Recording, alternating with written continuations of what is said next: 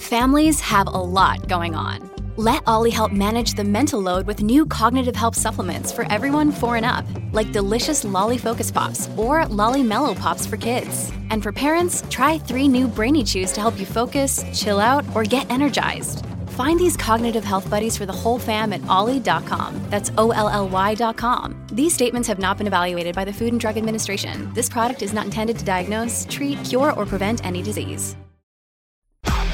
SEN Sport Update.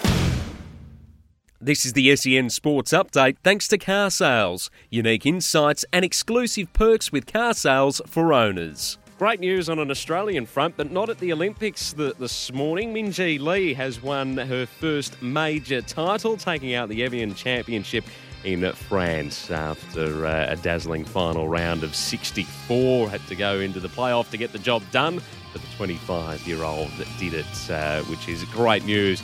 Been a great couple of weeks for Aussies in the world of golf, and Minjee Lee now adds to that, so congratulations to her. At the Olympics, the Tokyo 2020 Olympics overnight, the Boomers, they defeated Nigeria 84-67.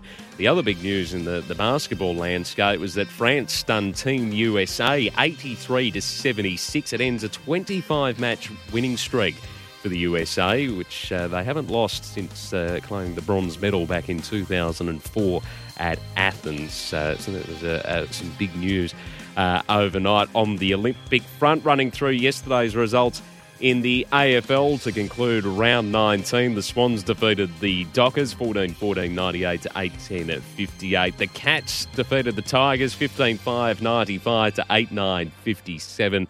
And the GWS Giants, they put up their hand for that final spot inside the top 8 with a win over the Bombers, 9-12, 66-7-11, 53. The 2 games in the NRL yesterday to conclude their round 19 saw the Titans defeat the Dragons 32-10, while the Cronulla Sharks jumped into the top 8 with their win over the Canterbury Bulldogs 44-24.